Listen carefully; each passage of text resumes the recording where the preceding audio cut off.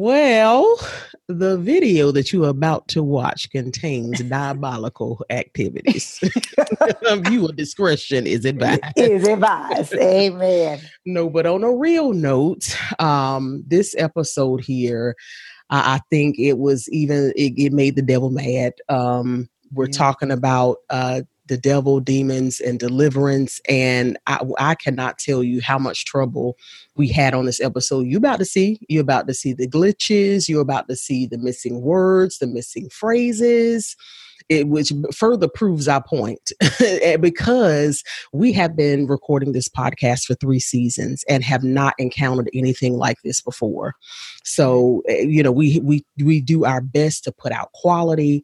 And so we just wanted to definitely start this video out with this disclaimer, but we kept it intact the way it was recorded because we wanted to see for y'all to see exactly what happened so you can see for yourselves. Because literally we recorded the episode live and none of the stuff that's going on in this video went on while we were recording it. None of it. And usually whenever we have a guest on and there are glitches and stuff like that, I'll hear them. I'll know, okay, when it comes to the editing process, I'm going to have to edit that. Nothing. It was smooth sailing. But as soon as I opened the video, I opened the audio, I was like, oh my God, this is crazy.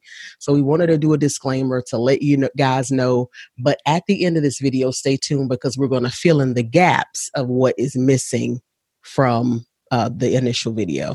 So here goes.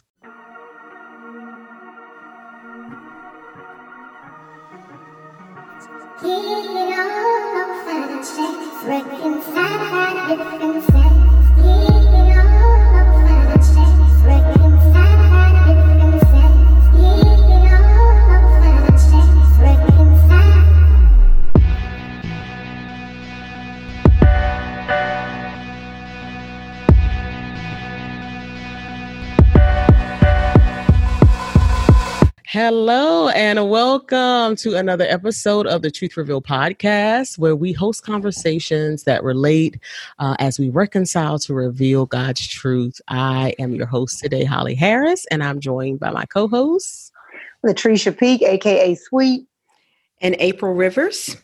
Yeah. So today we interrupt the regularly scheduled program already in progress to bring an episode that is in line with the season that we are in. Last week, of course, we started our mental health episode, and we're going to continue that on November the 6th. So the second part of that will air then.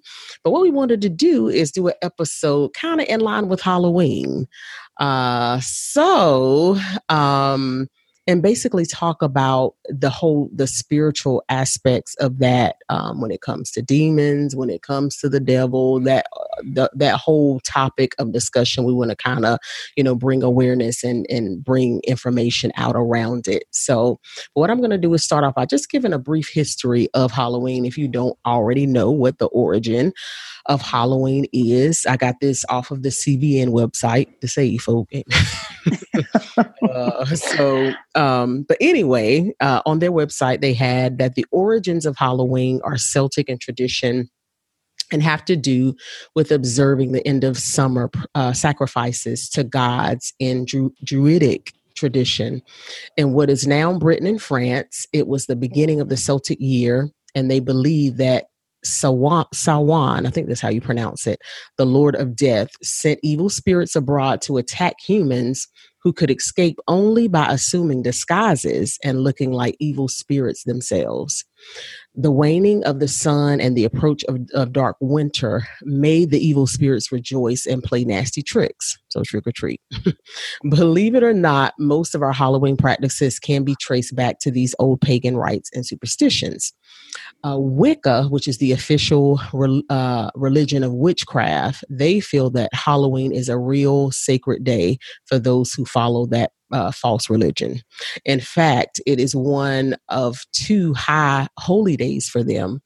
They do have the Celtic belief of the spirits being released is a current belief for them, when they were released to do evil or whatever, along with the worship of Samhain, the Lord of Death. They both are promoted as something that they embrace on that day.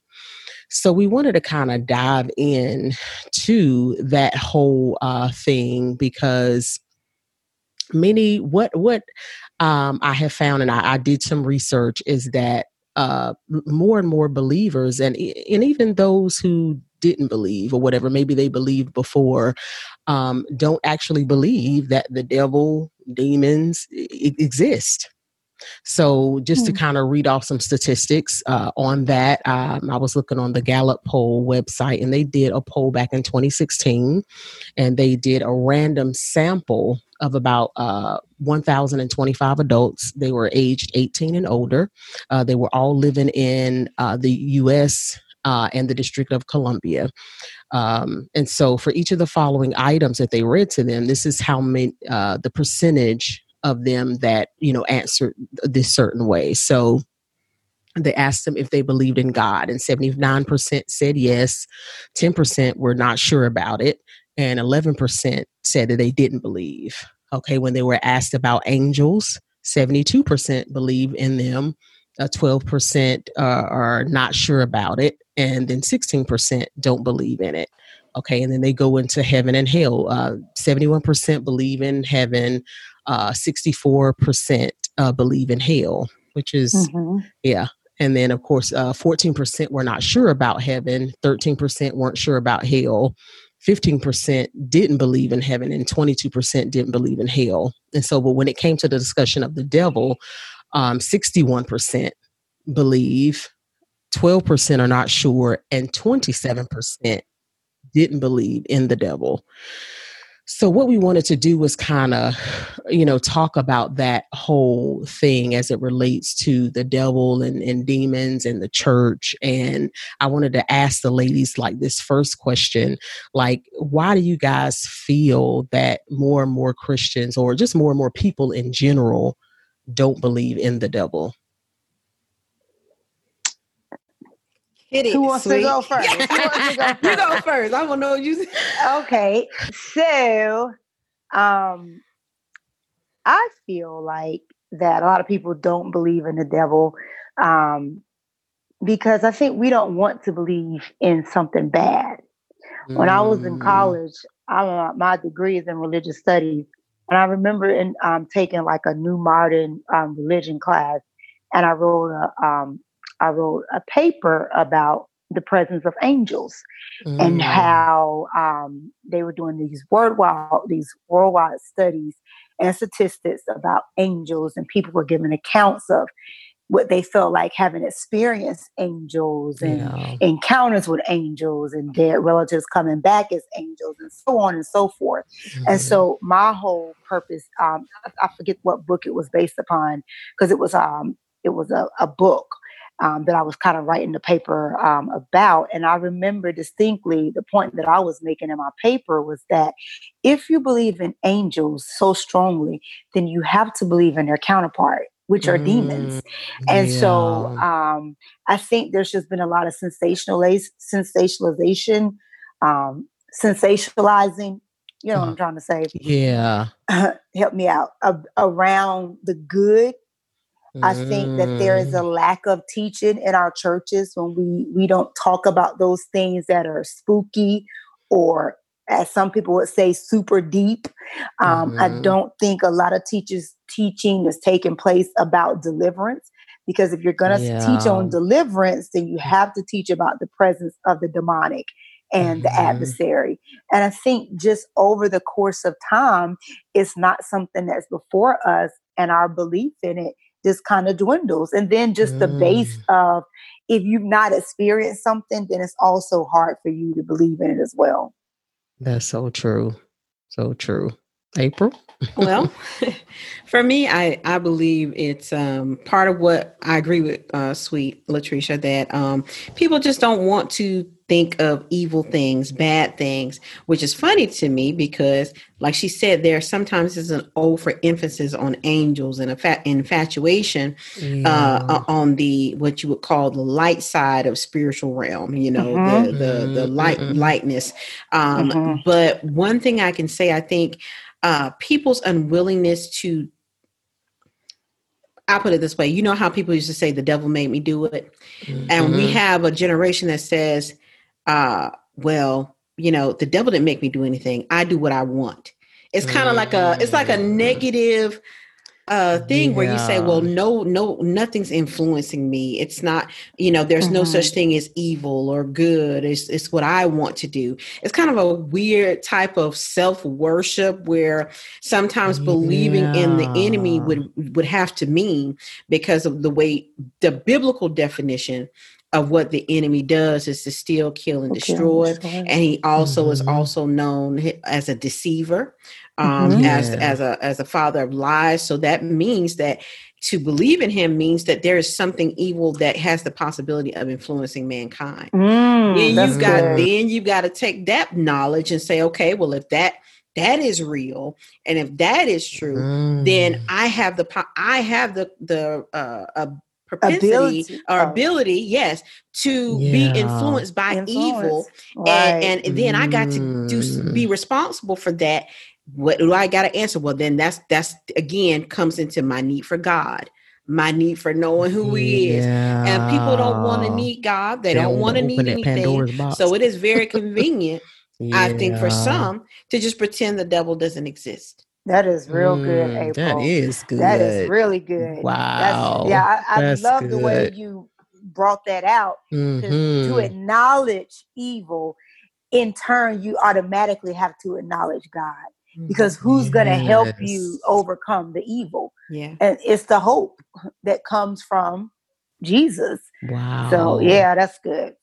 That is so true. And I think, too, that was a good point as far as I think there has been trying to stop who give the devil too much credit, in other words. And then there are those that, so I think that in essence, in trying to, instead of bringing balance, there has been, a stomping out completely and totally of his existence, as a result of that. So I think that was a good point as it relates to that whole, I'm in control of everything that I do. And like you said, whenever you acknowledge that the enemy is real, then you got to acknowledge that God is real. And then if you acknowledge God is real, then there becomes an accountability as it relates to my actions, and you know what I'm saying? And that there is a place that I'm going and that I'm going to have to give an account for everything that I do.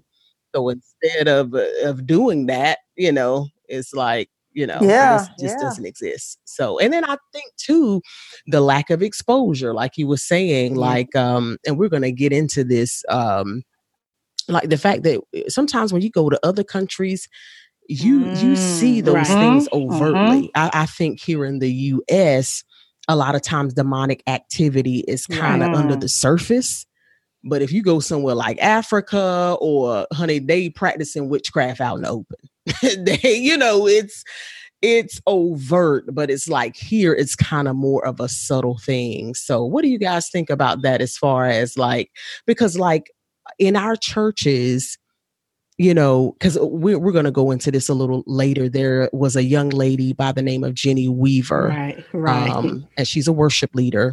And recently we came across her video and she began to talk about her experiences getting into witchcraft. And it started when she looked at the movie The Craft. And she was looking for something to give her direction, to give her answers. And so as a result, she began doing a lot of the practices that were in the movie, and it led to a downward spiral. Well, later on in her life, drug addiction, just so much happened to her. I encourage you to go watch it. We'll have it in our show notes for you to actually watch it yourself. But I think the video is actually going viral, but a very good video how she tells her testimony.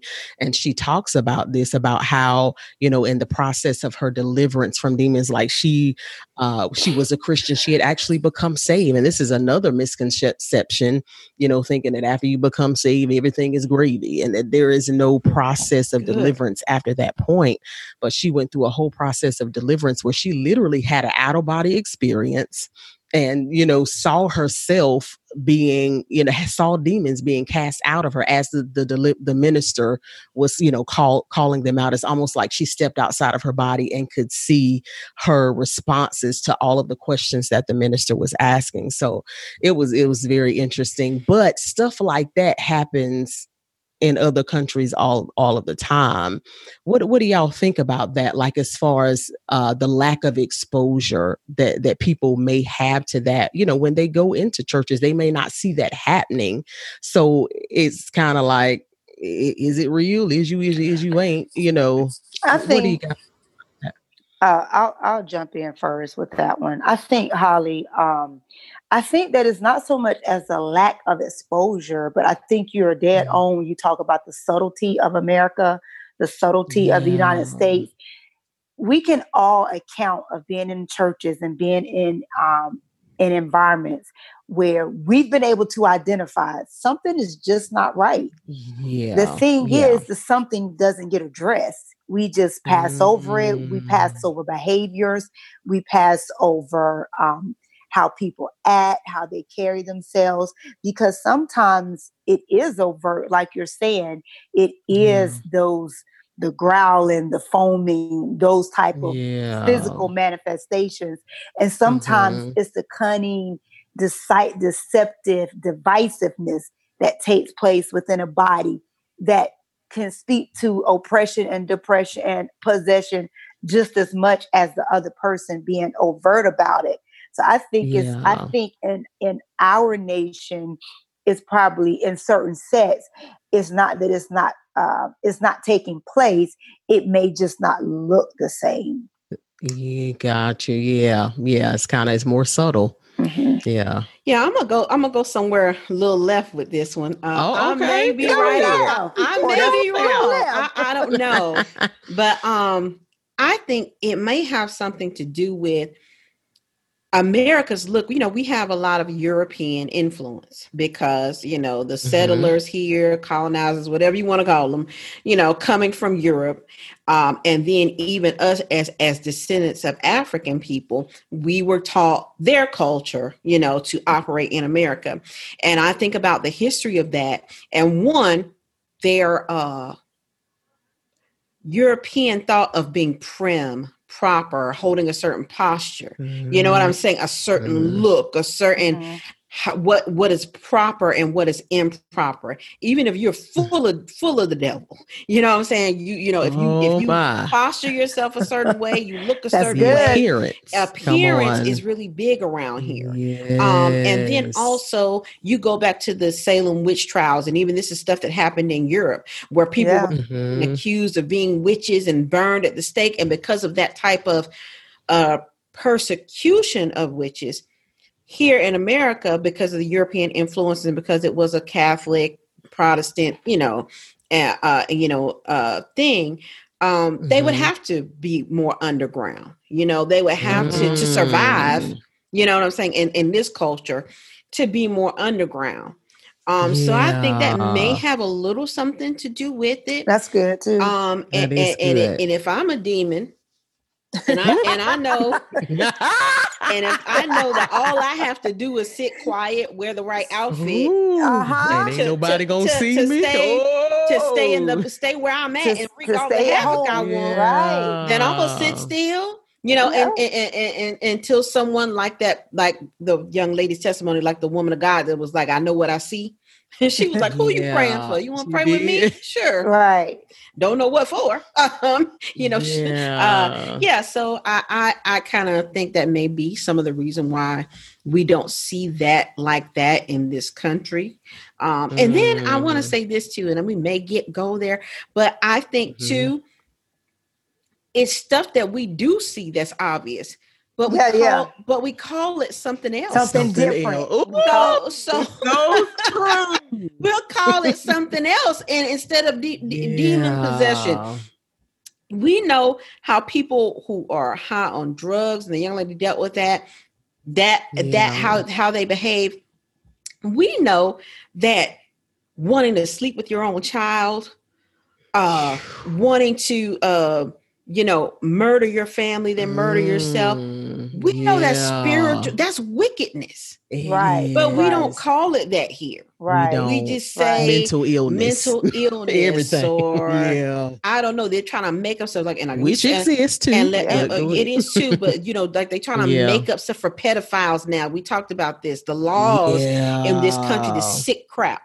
That I believe God's gonna stomp down in Jesus' name and use folk. But anyway, that kind of stuff where they're trying to create a whole their own name and group of a special group of people that are minor attracted.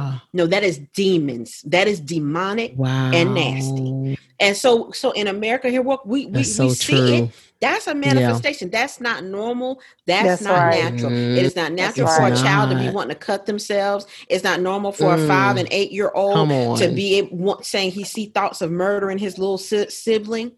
Or wanting to murder himself. Yeah, because there's an account. Yeah, no, I'm sorry. I'm going to say this and I'm going to let you. I want to belabor this too long so y'all can get in. But I watched a document a long time ago. It was a 2020 special or something that the boy's father was watching.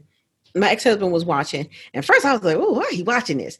But it was a young girl who basically the family had been torn apart. The mama hadn't been sleeping. They had a small baby. The mama and the daddy had to live in 2 separate houses because they were afraid the daughter was going to harm the infant because she would talk about murder and she didn't sleep when she was a baby. They couldn't get her to sleep. And then come to find out while she was pregnant with a child, they went to some Himalayan mountains and got prayed for this mountain with this, not a witch doctor. They wouldn't call it a witch doctor. This Eastern healer. Right. Yeah. That opened them up with the spirits when she was pregnant with that child. That child was fully possessed.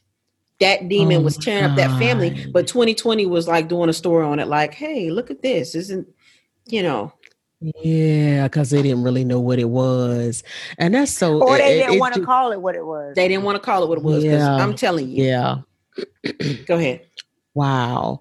But that's so good because it's so true. Like as far as that whole, when we talk about the subtlety and when we talk about, how, demons do enter, and a lot of times they can enter in the womb, in the childhood when you're most susceptible, to those things. The spirit of rejection can be transferred in the womb. I believe there have been scientific studies to where, that has been proven or whatever, to where if you say, okay, I don't want this child, that literally the child can feel those things within the womb, and once they're born begin to act out those expressions, and so it is so important. So like you said, that's crazy. But instead of 2020, they didn't know what it was. So instead of being like, oh, look at this is interesting, watch it, this is a good story. Wow, that's crazy. So what I wanted to get into now was the whole thing as it related to, I kind of wanted to shift gears when it came to TVs and movies. And I was watching it was a live that I believe Psalmist Rain was doing. And she said something that kind of really caught my attention for this episode. She was talking about how people in their minds have inadvertently placed the power of witchcraft or the devils or demons over the power of God. And I began to think about that. And I was like, you know what? There may be some truth to that, because when I look at, when we talk about exposure, a lot of people are exposed to things through the media. And when I think about movies and when I think about TV and I think about how God is represented, it really, began to swirl in my mind. I know I was thinking about that show Sweet that we just recently had watched, called Evil, because it was on Netflix. Yeah. Well, in it, the people who supposedly had God, you know what I'm saying, barely had any power. It just seems like whenever you watch movies where somebody is demon possessed, the demon got more power than the people who casting it out. The demon be kicking tail. Demon be kicking tail up and down the house. I'm telling you. And then there's another show on Hulu. It's called Hellstrom.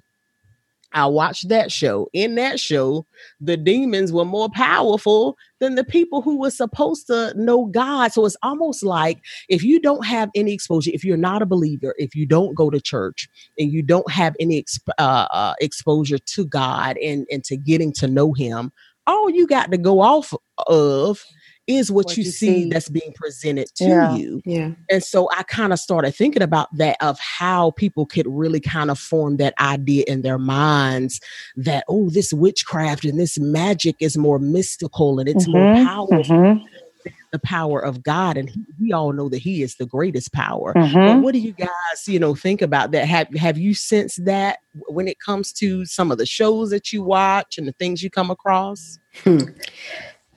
Go ahead, April. No, I was just going to say, I mean, from The Exorcist, which is really before our time when we were little girls. Yeah. But from The Exorcist on down, I think I remember saying, the power of Christ compels you. And man, that demon was whooping tail. That little priest.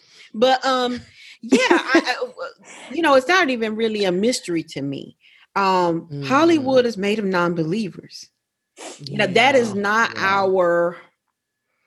Now I'm not all are. Now let me get that straight. No, don't any producers watching or any writers watching? Hey, that are lovers of Jesus. But historically, Hollywood is not a place for Christians. It's not the Christian territory, or has not been, that have the big studio movies and budgets. And a lot of people, just like we all know, on college campuses. People that were teaching religious studies classes were the most heathenist, atheists. I thought I was going to my New Testament class to learn a little something about the Lord and get elected. This man spent the whole my tuition money paid him to try to make fun of Christ, Christians, be cynical. Like, it is made up of people that want to make a mockery. It's made up of some people who have given their life knowingly to the enemy. Because that's one element that we don't talk about, that there are people who are absolutely aware of the devil and have allegiance to him more than instead of God. And I'm not saying that's what, the writers of Exorcist had, but, I have noticed that, but I know it's intentional. And I know that the devil is a prince of this air, even though God rules all. And, I just think it's who has influence and ability, who's writing the story, Yeah. I would agree. I think, I don't know if I had this conversation with you, Holly, but I know it was more than a couple of years ago, maybe 4 or 5 years ago. Holly and I are buffs. And so we are movie buffs. So we are on it. And I watch pretty much all genres. Me too. But I remember there being like this wave of horror movie or thrillers that had nothing to do with anything except for possession. It was just, everything was centered around some form of possession. Annabelle's, The Conjuring, and then they started making like multiples, like sequels and trilogies, and of that same storyline, just developing it more and more and more. And I was thinking then, like, I think that they rode the wave. But if you're gonna be this stuff aside and different things in a home, and it leaves some of us, they about the backlash of what happens. When you make a movie such as The Craft, and it's centered around high school girls and insecurities and things of this nature, you don't. And maybe you do, but I don't know if they thought that, hey, somebody's going to watch this movie and going to start wanting to be a practicing witch. Right. Yeah. But these are the things that are really, these are the casualties of the money making industry, when it comes to movies, that some people are more deeply affected because the things that they are displaying on TV and on the silver screen are not just a joke. It's not just a movie. Demons are real. They are. Yeah.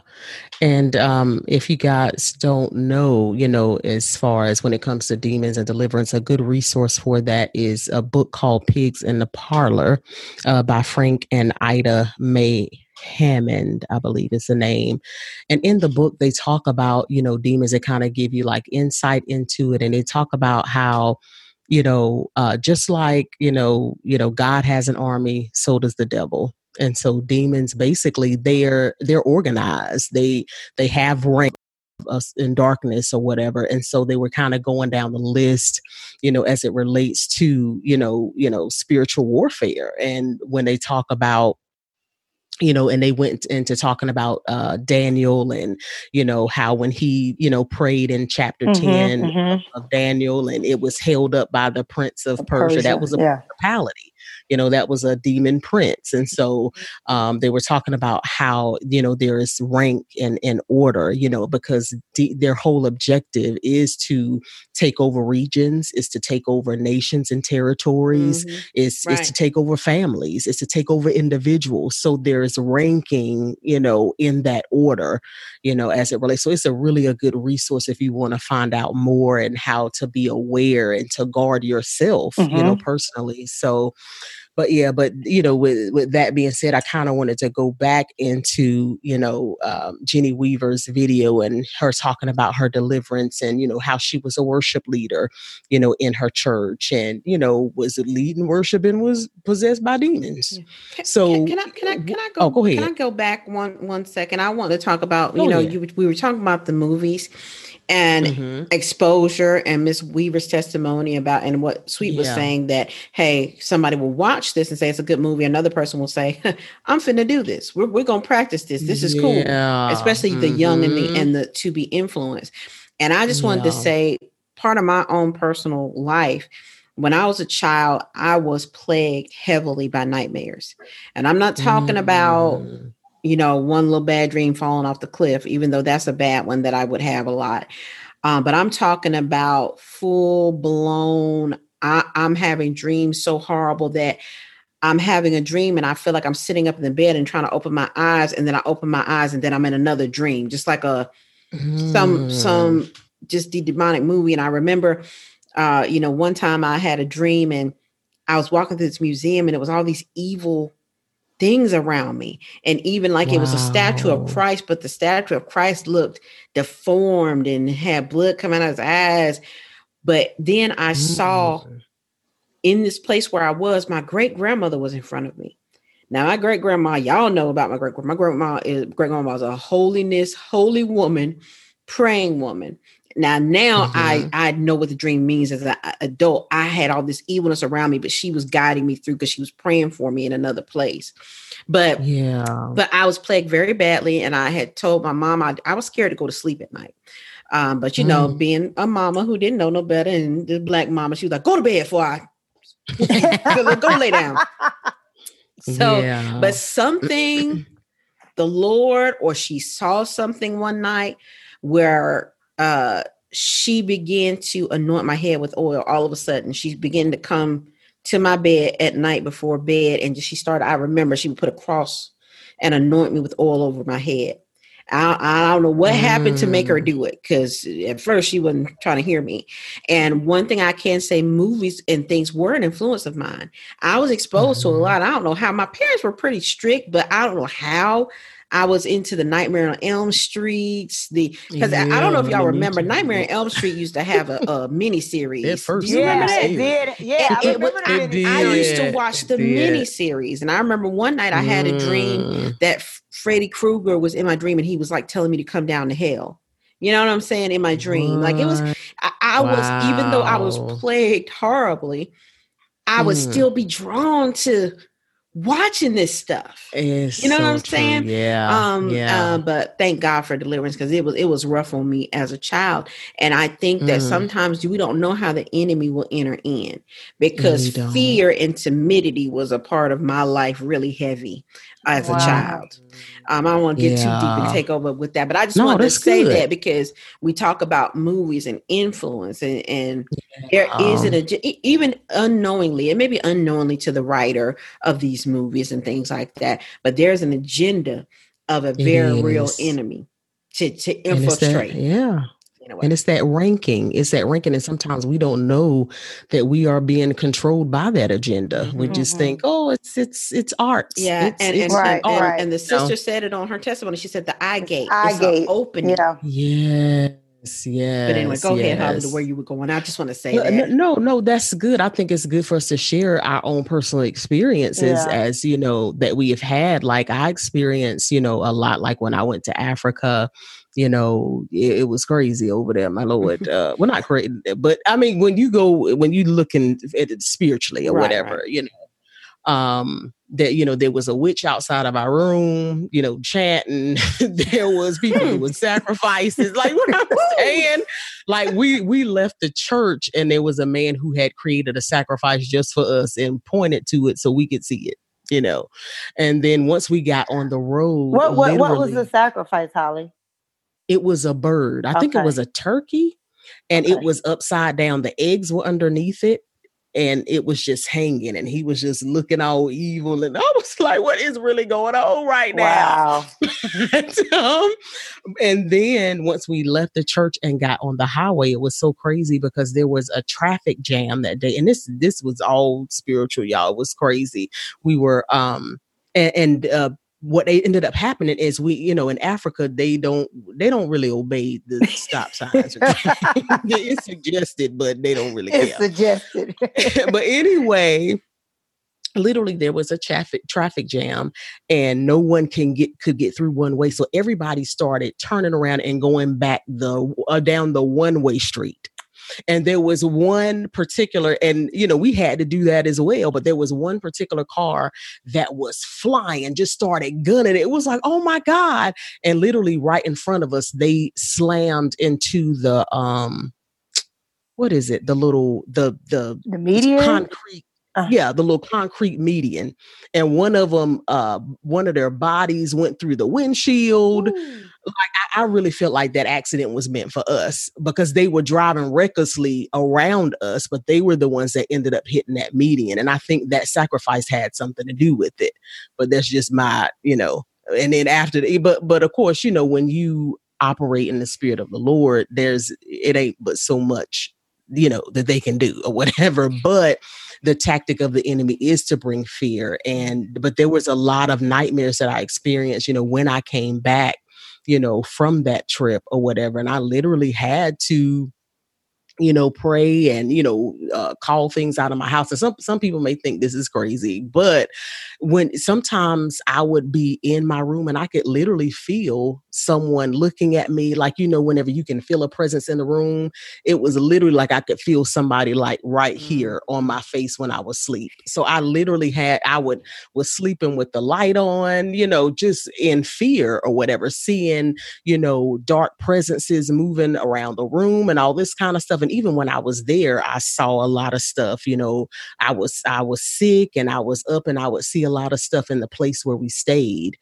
And so, eventually I had to just take authority over it, or whatever, but just, but it's real is what I'm trying to say, just kind of piggybacking off of, April's experience, and sometimes it's just as simple as fear, as the enemy trying to instill fear in you. That becomes an open door for more things to begin to happen. So, but Sweet, did you have anything? I wanted to hit on that where you were talking about, we were talking about this earlier because Holly and I were watching Poltergeist, and that crazy seals. And I didn't know it was three of them. Special effects is horrible. Yeah, right? That's them 80s special effects. I'm telling you. But we were watching Poltergeist, and she brought out a good point because sometimes, to the point that I was making about, and the point that April was making about, sometimes we see it, it's just not overt, and we don't call it what it is. So 2020. Clearly, this baby is possessed, but we're not calling it possession. Yeah. And Holly made a point about in Poltergeist, in one of the part two of the movie, the spirit tried to enter in, and the father wouldn't, or that demonic presence tried to enter into the home, and the father wouldn't grant it access. But the father was so stressed out because of work, he wasn't working. They're being terrorized by these demons in the house. Yeah. He reverted to drinking. And he drunk some tequila. And for you guys who don't know or may not know, sometimes tequila has a worm in it. And he drunk the worm, and that was the entryway. And Holly was bringing back to our remembrance, because it's been so long since I saw the movie, about how it started out with subtle things that the dad was doing that was out of character. And then eventually he began to personify this thing that he had consumed. And I think a lot of times when we're talking about oppression and possession, sometimes it's the personification of the spirit. You know, we talk about the spirit of Jezebel. A lot of times people have, especially in church, sometimes they've always categorized that to be something that's attached to a woman and to a woman. But the spirit of Jezebel wasn't so much about her sexuality, but it was more so about the control and the manipulation that she used. Any man or woman. There are pastors right now, there are leaders that are operating out of the spirit of Jezebel, out of control and manipulation. And so I think it's very important that we bring that out. Sometimes it's the personification of the spirit that denotes that there's some oppression or possession taking place. Not always the outward movie theatrics that go along with something. And that's not it too. Always exorcists. Yeah, but not that's always a part. exorcists, but then sometimes it's the other thing. It's so true. It's the people in the church that are so divisive. And come with the spirit of division to bring chaos and disorder and confusion, because the scripture tells us that God is not an author of confusion. So when you're in environments where there's so much confusion, there's no order, there's probably something else at work. Absolutely. Yeah. You just triggered me. She triggered something when y'all were talking about poltergeist and the drinking and the worm. I think that I know you're trying to get to that sister's testimony, but it made me think of, because she brought up drug use and stuff and her stuff too. But again, one of the things that in America that we do deal with some strong demons, but we don't call it what it is. Alcoholism and drug use. America got that on lock, boy, as far as demonic possession, because think about it. You don't even call, and I know this might make people upset because we love our alcohol and it's legal in this country, but we know about drunkenness and being drunk and liquors, not wine, liquors and white drinks and brown drinks, and what they call, you see the signs of the liquor store, it says wine and spirits. Yeah. Do anybody ever think about why would they call the drink spirits? There is a direct spiritual connection, as the woman in the testimony said, and as what we know, but we don't call it that, to drug use and alcohol. Never seen nobody get drunk and they were like, y'all, I got drunk as a kite, and I went and I evangelized. I witnessed a few folks. I went out. I fed the homeless man. I got high, and I just went out there and just started reading. I read my Bible from cover to cover, getting high. No. People who get high, people who are drunk, beat their wives, rape, kill, steal from you, kick themselves to death, do the most weird and evil manifestations. That is demonic. That is an entry. Because a lot of times, think about how we allow this stuff to come in. Yeah. The liquors and strong drink ain't never made nobody be a better person. Never. Come on, it's true. Never. And again, wine and spirits. So it's just like we need to open our eyes. It's not. We can get into the deeper things because we're all in the church, but sometimes you ain't got to know. It ain't that deep about this. That's not normal. That's not natural. And for someone to say there is no devil, can you please explain to me then, what do you think? Because that ain't natural for me to grow up and do some of the evil that may manifest in a person who is on drugs or on alcohol. So please tell me, if there is no devil, what do you think that is coming from? You know. What? Yeah. No, I'm sorry. Go ahead. It's what you were saying. What are you personifying? Holly was telling me about I don't know if it was something she saw on TV. It was based off something real, or if it was, I forget. You probably can tell the story more about the family, the boyfriend and girlfriend that were so high on drugs that they went and murdered their family members. Oh yeah, it was a case or whatever that happened to where well, initially there was thought that they may have had schizophrenia, but they went to the house to get money, and the father wouldn't give it to him, and he murdered his mother and father. And that totally supports your point, April. Yeah, no one in their right mind would commit these type of atrocities. So when things like this are happening, we have to recognize there's something else influencing that. And even if the gateway is the drug, once you're under the influence, driving while under the influence, what are you under the influence of? That part. Come on. It is so true. And then when you think about, the school shootings, that ain't in your, I don't care how bad you've been treated. Some people have been treated like come into a school and shoot up the school and shoot up, it's demonic. It's demonic, and we don't see that initially. You go Dylan Roof, you go into that's demonic. Yep. So it's just believe that it exists, but sometimes it's a demonic component to that thing as well. And there is I remember taking early psych in college, and how even the early psychologists are talking about there being that, they viewed voices in their head, and you're trying to block out what you're hearing, as well as trying to maintain your own thought process.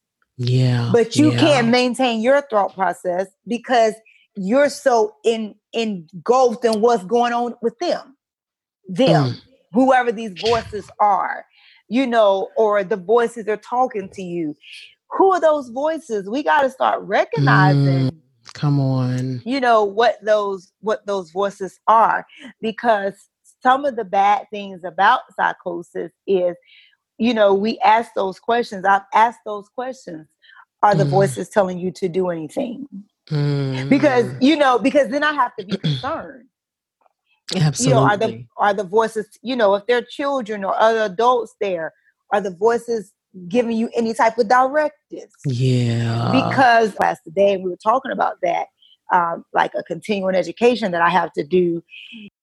One of the it's happening, but you can't be like, no, you're not hearing those voices. Those voices aren't telling you. Okay, so if you're hearing things, what are they saying? Let's just talk that through.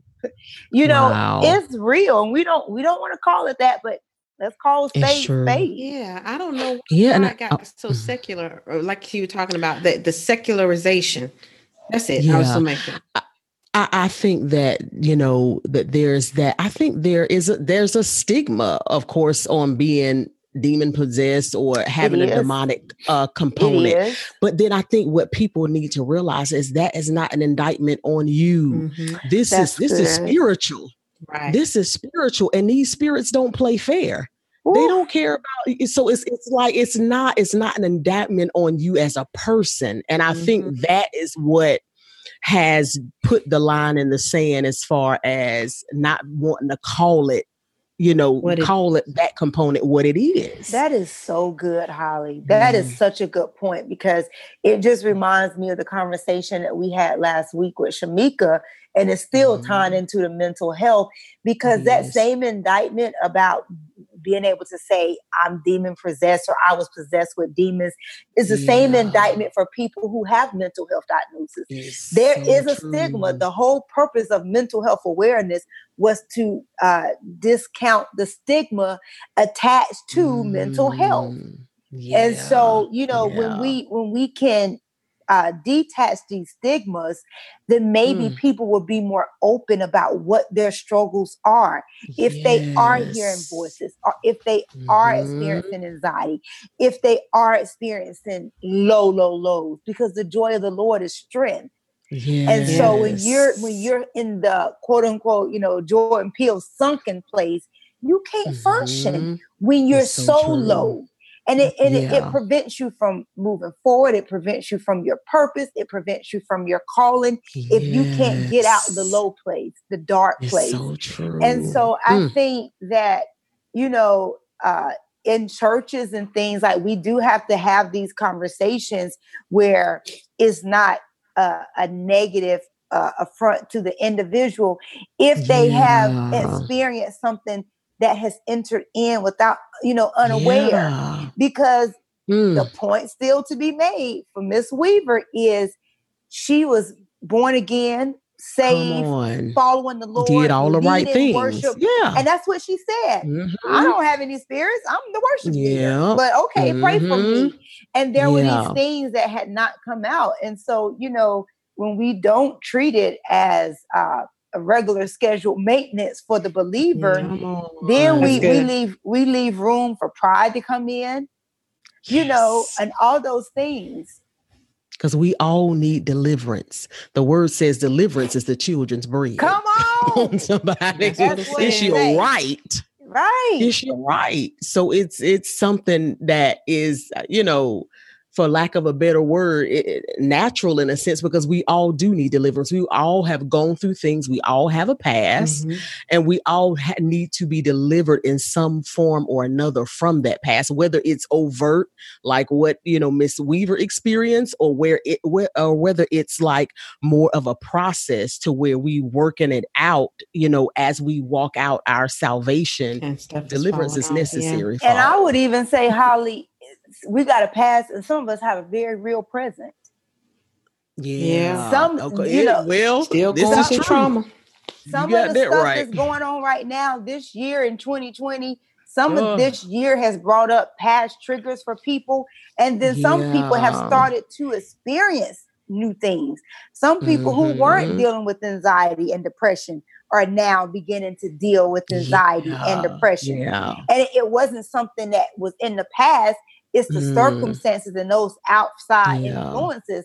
Like April was talking about how the enemy attacked her in her time of rest with nightmares, but then she spent a majority or a portion of her life dealing with fear and timidity. And that's the thing, and what could be at the root of that, like you said, with that fear, and the depression and anxiety is that fear. Is the fear that is rampant in the atmosphere that we talked about on the last episode of the mental health. Because of that fear, it has produced anxiety and depression, so it's that spiritual component as well as having to work out those practical steps. So, my Lord. But speaking of Jenny Weaver, she talked about, how she had been given a platform, and she was leading worship and had no idea, she was still, had those spirits within her. What do you guys think about that when it comes to what should be the process that churches take whenever they have? Well, first of all, do you feel like churches are aware enough to recognize when they have somebody in position? Well, I guess you can't really speak to that. Let me see. I'm trying to figure out how to ask the question. Do you feel overall that there is an awareness, like when it comes to putting people in position and, making sure they've worked out certain things before getting up to lead others? Or do you feel as though people should have... Oh, okay, go ahead. Maybe you know what I'm saying. I want April to answer first. Go ahead, because y'all know what I'm trying to say. I don't know how to get it out. Go ahead. My comment is so sarcastic in nature. I'm going to let the pastor speak. No, you need to go, because I think we're thinking the same thing. No, go ahead. You go. I'm going to say this, and this is no slight to anybody. I'm a part of the church. I love the church, and I am not perfect at all, but I feel like no, half of us don't notice anything. We're so happy to have somebody in a position to do something in the church. We just set you up there. We already can openly see the stuff you ain't delivered from, but we like, the Lord will work it out as you work. We're going to put you up there. We prop you up. We build you up. You can still fornicate. You can still be doing all kinds especially of stuff. The musicians. You can't. Let me. Some of them don't give a fuck what they doing. Look, listen. Some of them don't. Some of them do though. Listen, I can tell some of the lack of deliverance from lust by the way that the worship leader is even dressed. You can't even wear the right garments. I know you got something going on in front of all the people. I'm sorry. I really think that we so busy trying to have prop people up in positions because we need this and we have this, that I think that sometimes pastors and who set people in positions look a blind eye to all the lack of deliverance needed. And that's an old school Pentecostal holiness move. And I mean old school because now the holiness and Pentecostals don't even pay attention to it. But old school Pentecostal holiness move that if you are not delivered, you can't do nothing in the church but go to the altar. And sit on the front row. Go to the altar until you right. Then you can serve. Anyway, okay. Go ahead, sweet. And I got to piggyback off of that. Well, April should end her statement where I digress.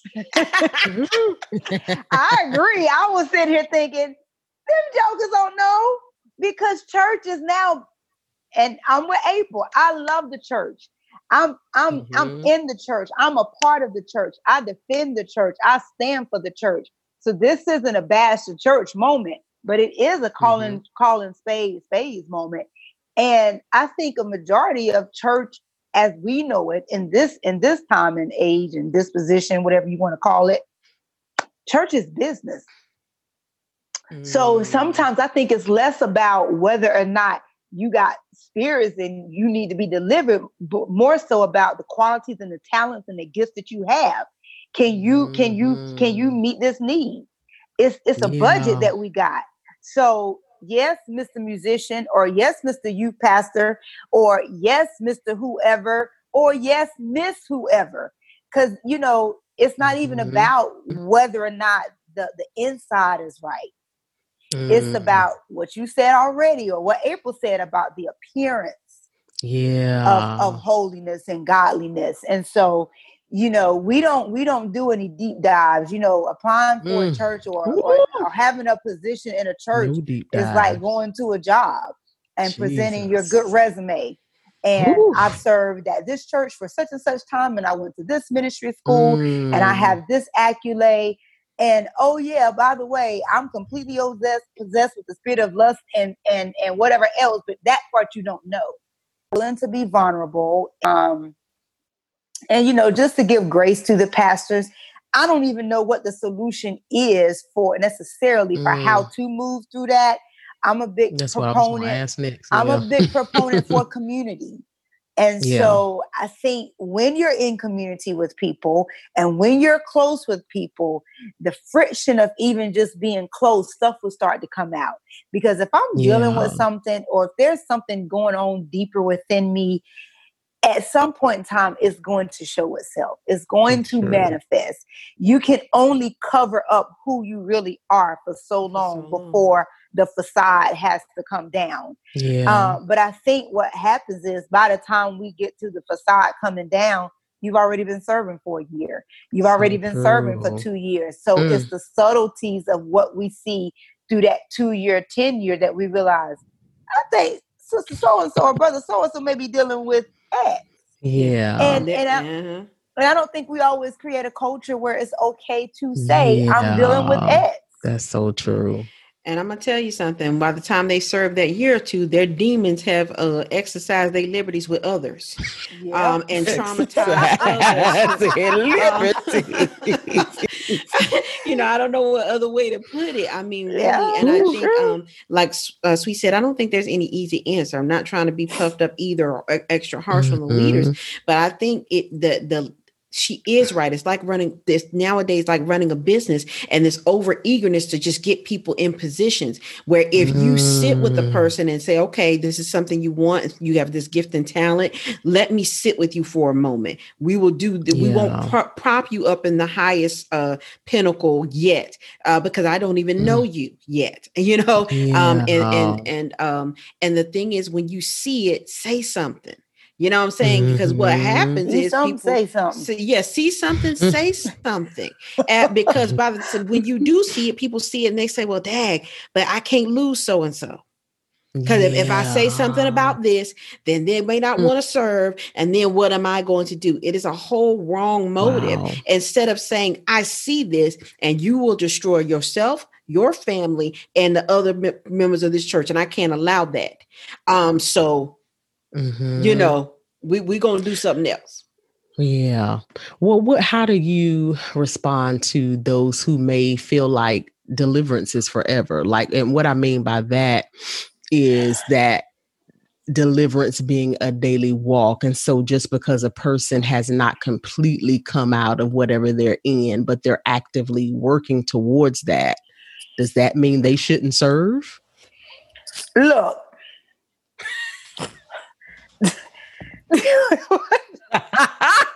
She don't fell out. Let me exercise grace, because it's what you already said. We're not trying to be pumped up. We're not.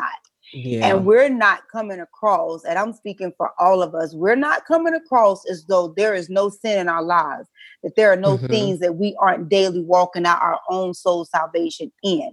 But there does come a point in time when we're talking about deliverance and being delivered, where there should be a turning. It's not a 360 turn. It's a 180 turn. You were going this way. You made a U-turn. You're going a whole other direction. At some point in time, you have to be delivered if you're going to say that you're delivered. There has to be a representation of a turning. And if there's no turning, then we need to sit down and work through what that looks like. Or see if that's even what you really want to do. Because some people want to keep their demons. Yeah. But and you hear a lot of talk in the church. You know, we kind of label it was my struggle.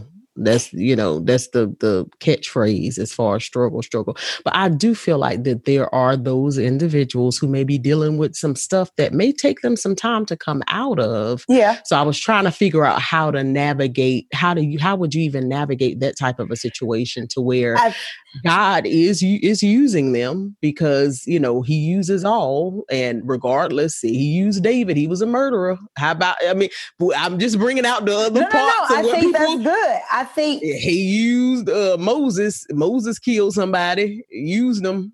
Used Abraham. He was a liar. Well, he was a big liar.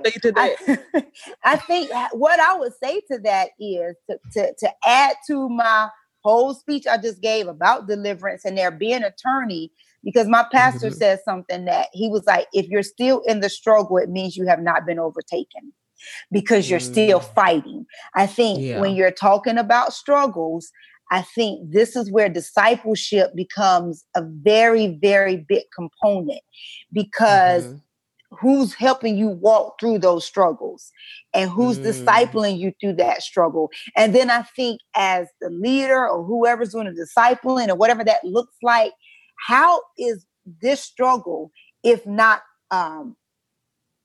taken care, for lack of a better word, if this struggle isn't handled properly, how will it impact those that you may be leading?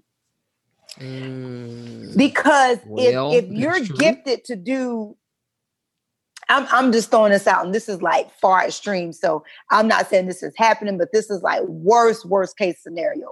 You are gifted to be a youth minister, male or female. That is the anointing on your life. You don't went through the classes. It's your purpose. It's your calling, whatever the case may be. But you also like kids. That's a struggle. And we're not judging you because that's your struggle.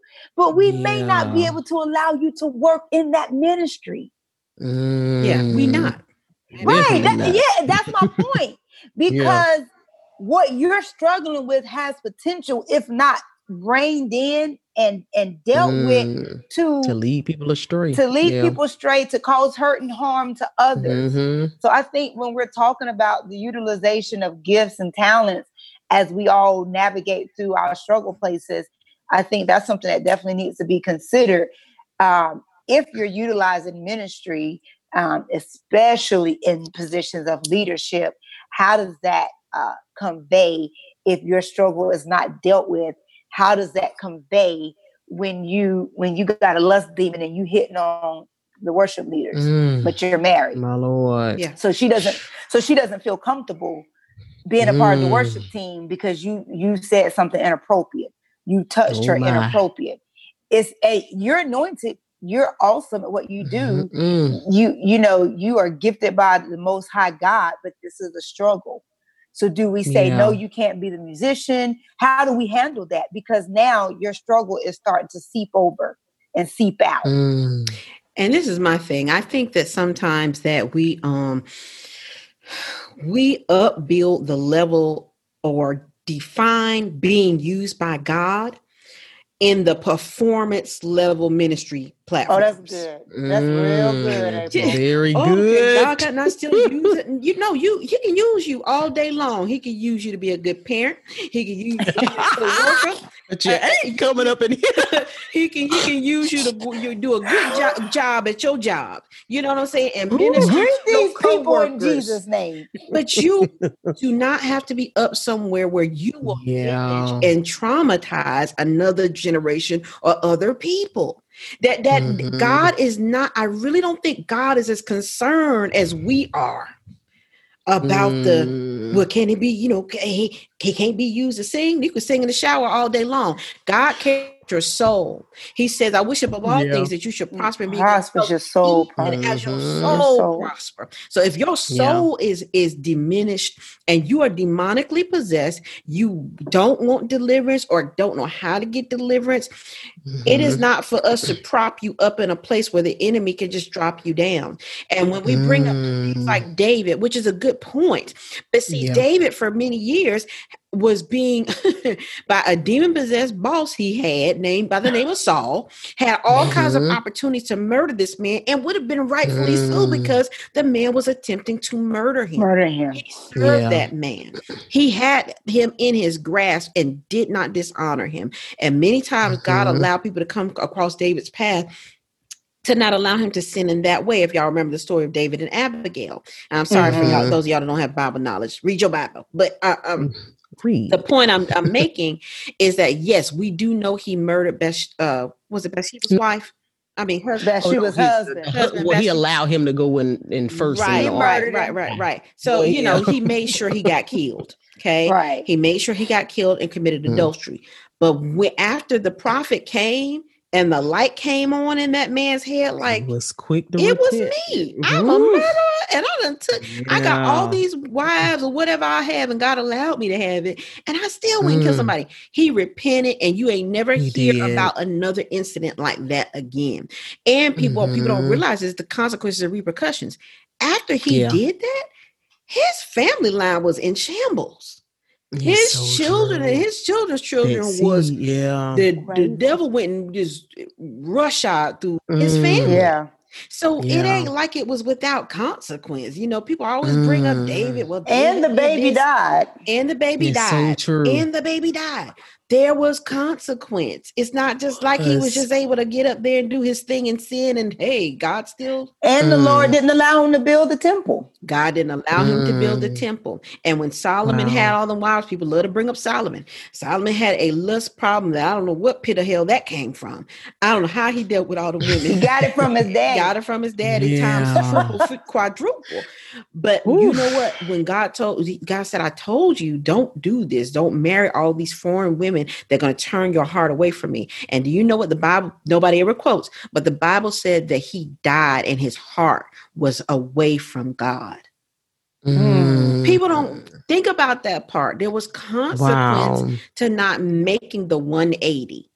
So one thing I pray from this episode in dealing with mental health month, this is the one where since we're not doctors, we're not, psychologists, we can say, don't secularize your mental health. Yeah. Do the work with the mental health professionals, but please add the spiritual component of the Lord who does deliver. Add that. Come on. Add prayer. Add the word of God. Add those things. They can only help and add deliverance, It would be a scary thing even to other Christians. Because I done been at some deliverance ministries. Shout out to my girlfriend. My God. If she watching. I'm glad you said that. I was going to say something about that. Go ahead. And that's a sight to behold. Everybody ain't trained up that way. Some of that, I was like, oh my. You know, she read me Prayer Rain, I think it was. I was scared to repeat some of that stuff. I was like that. What now? She's talking about tell it to die by fire. Tell it to die. It's like, you know, it's like the prayer rain is a very aggressive African prayers of deliverance, honey. And they just be bossing the demons around anyway. Oh my God. But that point of when you were talking about the whole when he committed the sin and how it affected his seed, I was thinking about Pigs in the Parlor. That was one of the ways they were talking about demons enter is through, you know, that whole family thing. And he was talking about how his mother had struggled so much with nervousness, and he ended up struggling with nervousness later on in his adult life and had to get delivered from that. And then he had several family members that had heart attacks. And so that fear of having a heart attack came on him to the point that he had one and had to go through deliverance as it relates. You should choose to listen to her testimony. There was some sacrificial worship and things, you know, through her great grandparents and things of that nature that just, you know, trickled down. And I think I was wanting to make a comment off of what April said about deliverance and, you know, her experience, because I think there's also this misnomer that it's been portrayed as something that maybe it's not. And even though it may be in some sects, it may be portrayed as one way. And, you know, very demonstrative and things of that nature. But I think it's still something that's very vital. And it's something that should be entertained, even as simple as the denouncing. Because it's like what I was saying before, every deliverance isn't categorized by manifestations of spirits. Right. True. You know, so I don't want listeners to have this mental image of people slithering around like snakes and growling, you know, and what we've seen in media to be like, I hope I don't have none of that in me. You know, it could just be for some the denouncing of things that have come in. And calling those things out and saying you have no place here.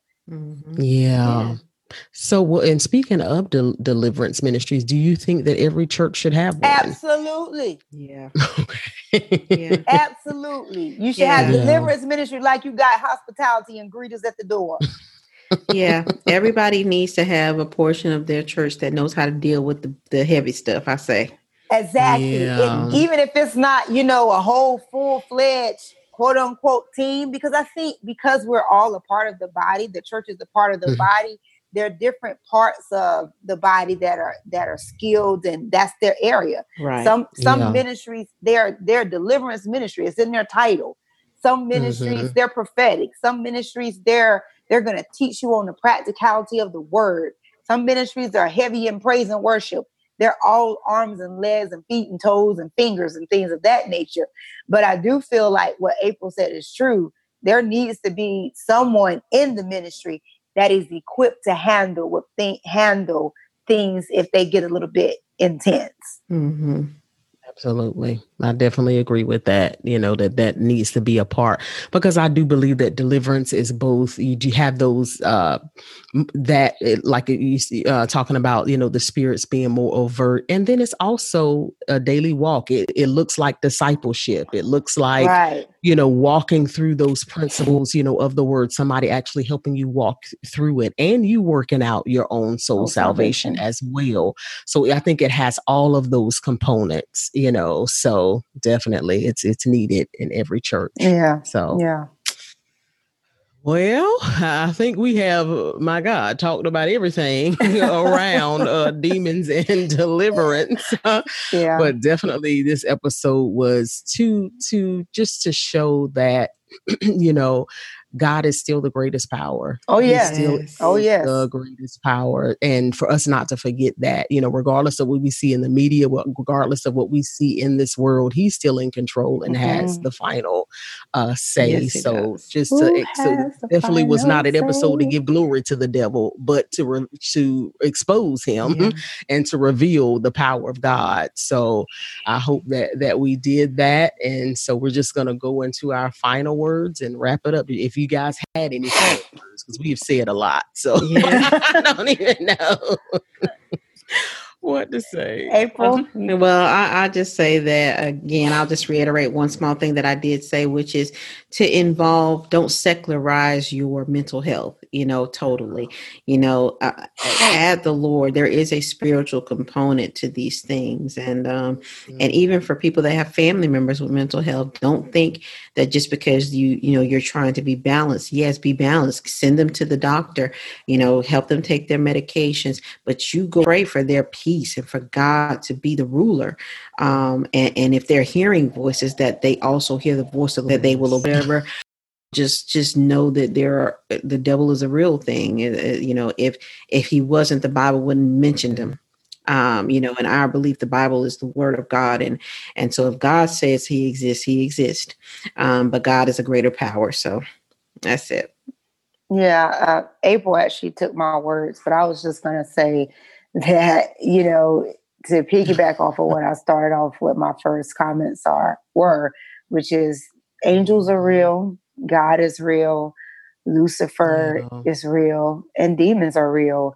And I think that as believers that we all are, we do our listeners a disservice by not acknowledging, not by any means to bring glory, but like all things that we're doing to reveal truth. Yes, and the truth is there is an adversary. There is someone who has been assigned to prevent, to overthrow, to deter the plans and the purpose that God has placed on not only our lives, but your lives. You do have a real enemy. But the hope that we all have is that our God is greater. Absolutely. And we know that he has the final say. Be aware, be sober and be vigilant, because that's what the scripture says. He is roaring. He's seeking who he can devour. So we just want to bring attention that it's real. He's real, but we, greater is he that's within us. Absolutely. So be encouraged by that you have the power of the Holy Spirit, who we partner with daily, working on the inside of us. Yes, absolutely. And I just piggyback off everything that they said. And just to reiterate that, the enemy is real, but so is God, and he is the greater power, and that deliverance is available to all, is necessary for all. We all need it. Let's take the stigma off of it, whether it's overt or whether it's subtle. We need deliverance, and we need to also, in the same token, do our part when it comes to making good choices. With the aid, you may reap those on track, with God and following his purpose and his plan and his word, is the best thing that we can do for ourselves in order to live a life free from the influence of the enemy. So I would encourage you to, and going back to the mental health piece, take the stigma off of that as well. Do your work. Absolutely. Do your work. Do your work. Do your spiritual work and do your natural work. Do your natural work. And I'm going to end it on that. Yeah. All right. Well, this has been another episode of the Truth Revealed podcast. Thank you guys so much for joining us. Do not forget to like, to subscribe, to share. And until next time, bye. Okay, so as you saw what we was talking about, right? Okay. Well, anyway, we're gonna go one by one and kind of go through, the things that, were missing from the parts that we talked about. So I believe it was around minute 9, I began to talk about, giving the devil too much credit, because we were talking about the reason why people no longer believe that the devil exists. And what I was trying to convey was the fact that because there have been an overemphasis, there have even been, murderers who have claimed, the devil made me do it, or I heard voices and stuff like that. So because so much of that has happened over time, and it's been an over emphasis on the devil, a lot of people have started to think, okay, that's far-fetched, and they have just completely stumped out his existence, because it's like, you control what you do, which you do. You do have a choice in the matter of what you do, but there is an influence behind the scenes. So that's what I was trying to convey there. And then going on to, I believe it was around minute 27, where I was talking about the pigs in a parlor, and I kind of started out talking about Ephesians chapter 6, where it talks about, that there be, spiritual wickedness in high places, rulers of darkness, that there are, y'all help me out. What's the rest of it in Ephesians? Spiritual. But we wrestle not against. Wrestle not against. There we go. We wrestle not against flesh and blood, but principalities, the rulers of darkness, spiritual wickedness in high places. In high places, yeah. Yeah. So I was kind of going down, and that's what the Pigs in the Parlor does, is it kind of shows the ranking order. And then I went into talking about Daniel chapter 10, where he was praying, and the prince of Persia, that was a demon prince, and just showing that, demons are organized, they have rank, and they've been given directives on, what to do in particular areas and cities and nations. You ever wonder why you go to a certain city and it's known for a certain thing? Chicago, all of the shootings that are going on there, principality. It's New Orleans. You got a lot of witchcraft that goes on over there. Principality. So those are the things that I was trying to convey by showing the different rankings in that particular minute. And let's see. Then in minute 43, I began talking about, I believe April initially talked about the sentiment as it relates to how we label our demonic stuff is something else, as mental health. And then so I kind of went into talking about, how school shootings, that's not, normal, that's demonic. And then I went into talking about Dylann Roof, and how he went in and literally sat in the church, had service with them, knew he was going to kill them, and then took their lives. That is demonic. And then the police came and took him to BurgerKing. Okay. But that's another. She digresses. Yeah. And that was demonic. Okay. Let me see. Where else did I think that might have been all that I had, I believe. Okay. Yeah. So part of what was cut off for me, there are a couple of things that you guys probably heard were missing. One of the things that I think I was speaking about was just going into areas. I think I initially was talking about movies and how the movie industry has made a lot of money off demons and diabolical things and ghost stories and haunted houses and things of that nature. And the point that I think I was trying to make was pertaining to the testimony of Ms. Weaver, who talks about watching a movie such as The Craft and having already experiencing some insecurities and things within herself, and gravitating to this movie, which in turn led to gravitating towards witchcraft, and how a lot of times when these things are being done from an entertainment standpoint, it looks as though it's big business. Mm-hmm. But in actuality, there is a ramification that's taking place spiritually that they may have no knowledge of or no clue of, because they don't have a full understanding of what they're actually introducing on a mass level. Mm-hmm. I think one of the other things that I was speaking about is how we can go into places, we can go into homes, we can experience things, and how spirits can be attached to inanimate things, and, ghost stories and haunted houses and things of that nature. those things are cute, but in nature, what we're dealing with is a spirit, a familiar spirit, something that has really, at the end of the day, desires to torment you. And so just being cognizant of those things, that it's not something superficial. It's not just Casper the Friendly Ghost. There is an assignment. If that assignment is nothing but to disrupt your peace and sleep, that's an assignment. I think one of the other things that I was mentioning, and I'm just referring to my notes, that possibly was omitted, was in dealing with demon possession and demon oppression as it pertains to the church. We as the church and we as believers have to really position ourselves to be vulnerable, to say, this is something that I'm dealing with. Because I think what's happened within the body, outside of the fact that these things aren't really taught heavily and aren't really expounded upon. So there's one, a lack of full knowledge of what it means to be possessed or oppressed. Two, there's a stigma attached to it, just like mental health. So you have people who are dealing with anxiety, they're dealing with depression, they're dealing with bipolar, they're dealing with schizophrenia. And this kind of ties into our mental health segment, because we kind of dropped this episode in the middle, but they're dealing with these things. And part of the first step of getting help with anything, whether it's mental health, physical health, or spiritual health, is being able to say, here's what I'm dealing with.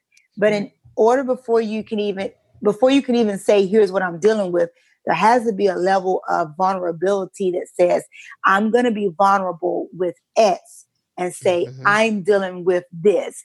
And so I think what's happened within the body is that we haven't necessarily cultivated that community and that safety of being vulnerable. Because when we think about possession and oppression, we sometimes have those silver screen examples. And then we even look at our biblical examples where the man, it talks about the man being possessed with legion and the things that he was doing to harm himself.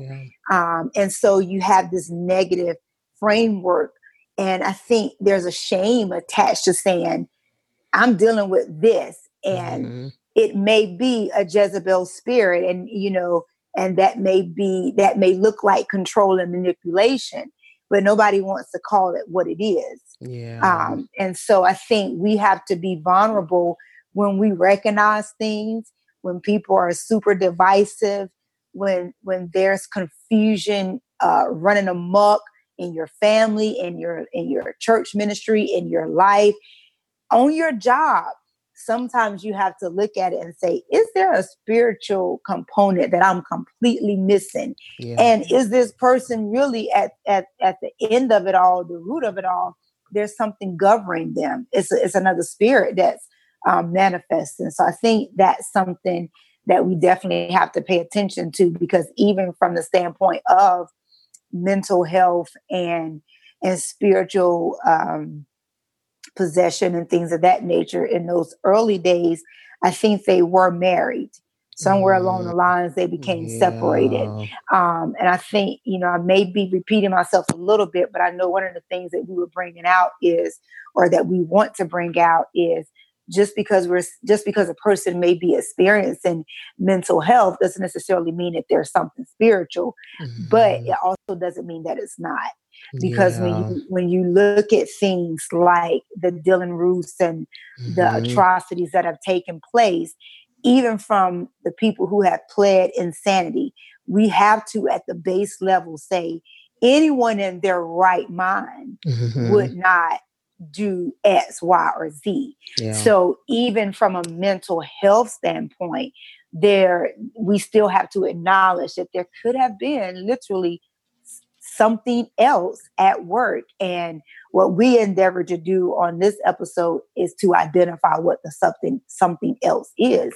And it's the enemy. It's our adversary, who's seeking to destroy, who's like a roaring lion, seeking to devour, seeking to steal, kill, and destroy by any means necessary. And so if it has to come through mental health, then that's the avenue that it will utilize. So we just wanted to kind of reiterate things that may have been omitted in the cowardly attempt. Yeah. Well, that's right. Cowardly attempt. Right. Like I said, the devil always overplays his hand because, he can't out strategize God. But anyhow, I think my only place was during our closing, our final thoughts. The point that I was making was pertaining to the mental health aspect and the secularization of it, and just not being afraid to do both, particularly for family members of those who have mental health issues that are maybe really extreme, to, yes, get them the help they need. Yes, help them with their medication if they're on meds, make sure they get their appointments, help them do the work, but don't forget to pray. Yeah. Don't forget to pray over your family member and ask the Lord in to help with the situation, because it is a twofold problem. It's a twofold problem. Yeah. Like Sweet had said, it's not necessarily always either or, it can be both.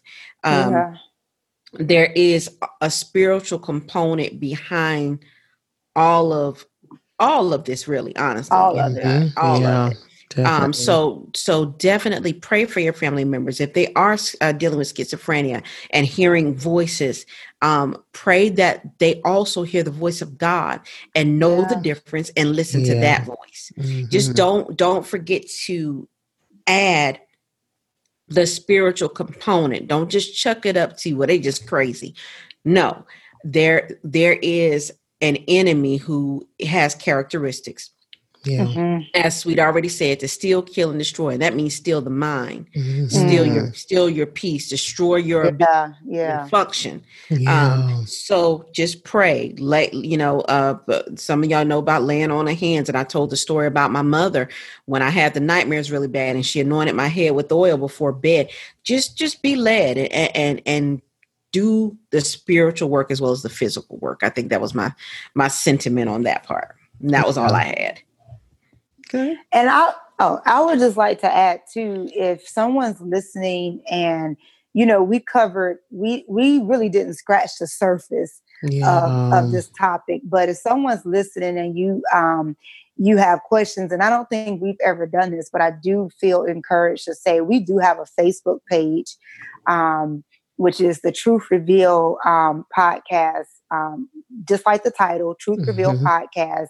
The logo is the same, so that can be an identifier where if you have even more questions, we would definitely be open to, just instant message us or, DM us, and we check that message box, and, we'll definitely try to answer your questions to the best of our abilities. Pray for you, pray with you, and provide you with resources to give you a better understanding and knowledge. And then, as Holly already has stated, in the show notes, there is going to be that Pigs in a Parlor book that she'll, tag for you to also use as a reference. And I'm sure if you tag that, then all other stuff will start coming up too. Sure. Yeah. And we'll also have Jenny Weaver's testimony underneath for you guys to click on because she kind of goes into a deep, in-depth teaching as well as on testimony. There's actually 2 parts to it. So we'll put it in our show notes as well. But hopefully we have covered everything that was missing. If not, fill in the blanks. You know what we was trying to say. That's right. You get the picture. Yeah, you get the picture. Yeah. Real enemy out here in these streets. For real though. Yeah. All right. Well, thank you guys so much for hanging out with us and for bearing with that video. I mean, it had its place, its moments, but overall, I'm pretty sure you were able to hear the most of the conversation. So we tried to fill in the blanks here. So hope you guys have an amazing evening. Thank you for hanging out with us, and bye. Bye.